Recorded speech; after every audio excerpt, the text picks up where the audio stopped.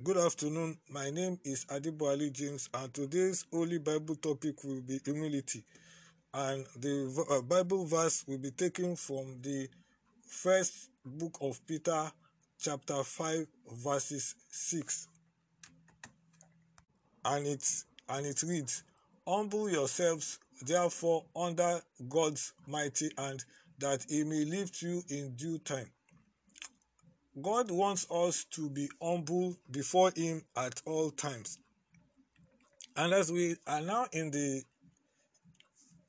Lenten period, we need to humble ourselves, put all manner of exhortation, arrogancy. We need to put all those things out of our mind and out of our attitude and out of everything concerning us. We need to humble ourselves before God, because when we humble ourselves before God is when God will lift us up, that he will make us to be somebody in our lives, that will make us somebody great in our lives, that will let people to like us, to recognize us, to want to have something to do with us, who want to be our friends, who want us to do things together.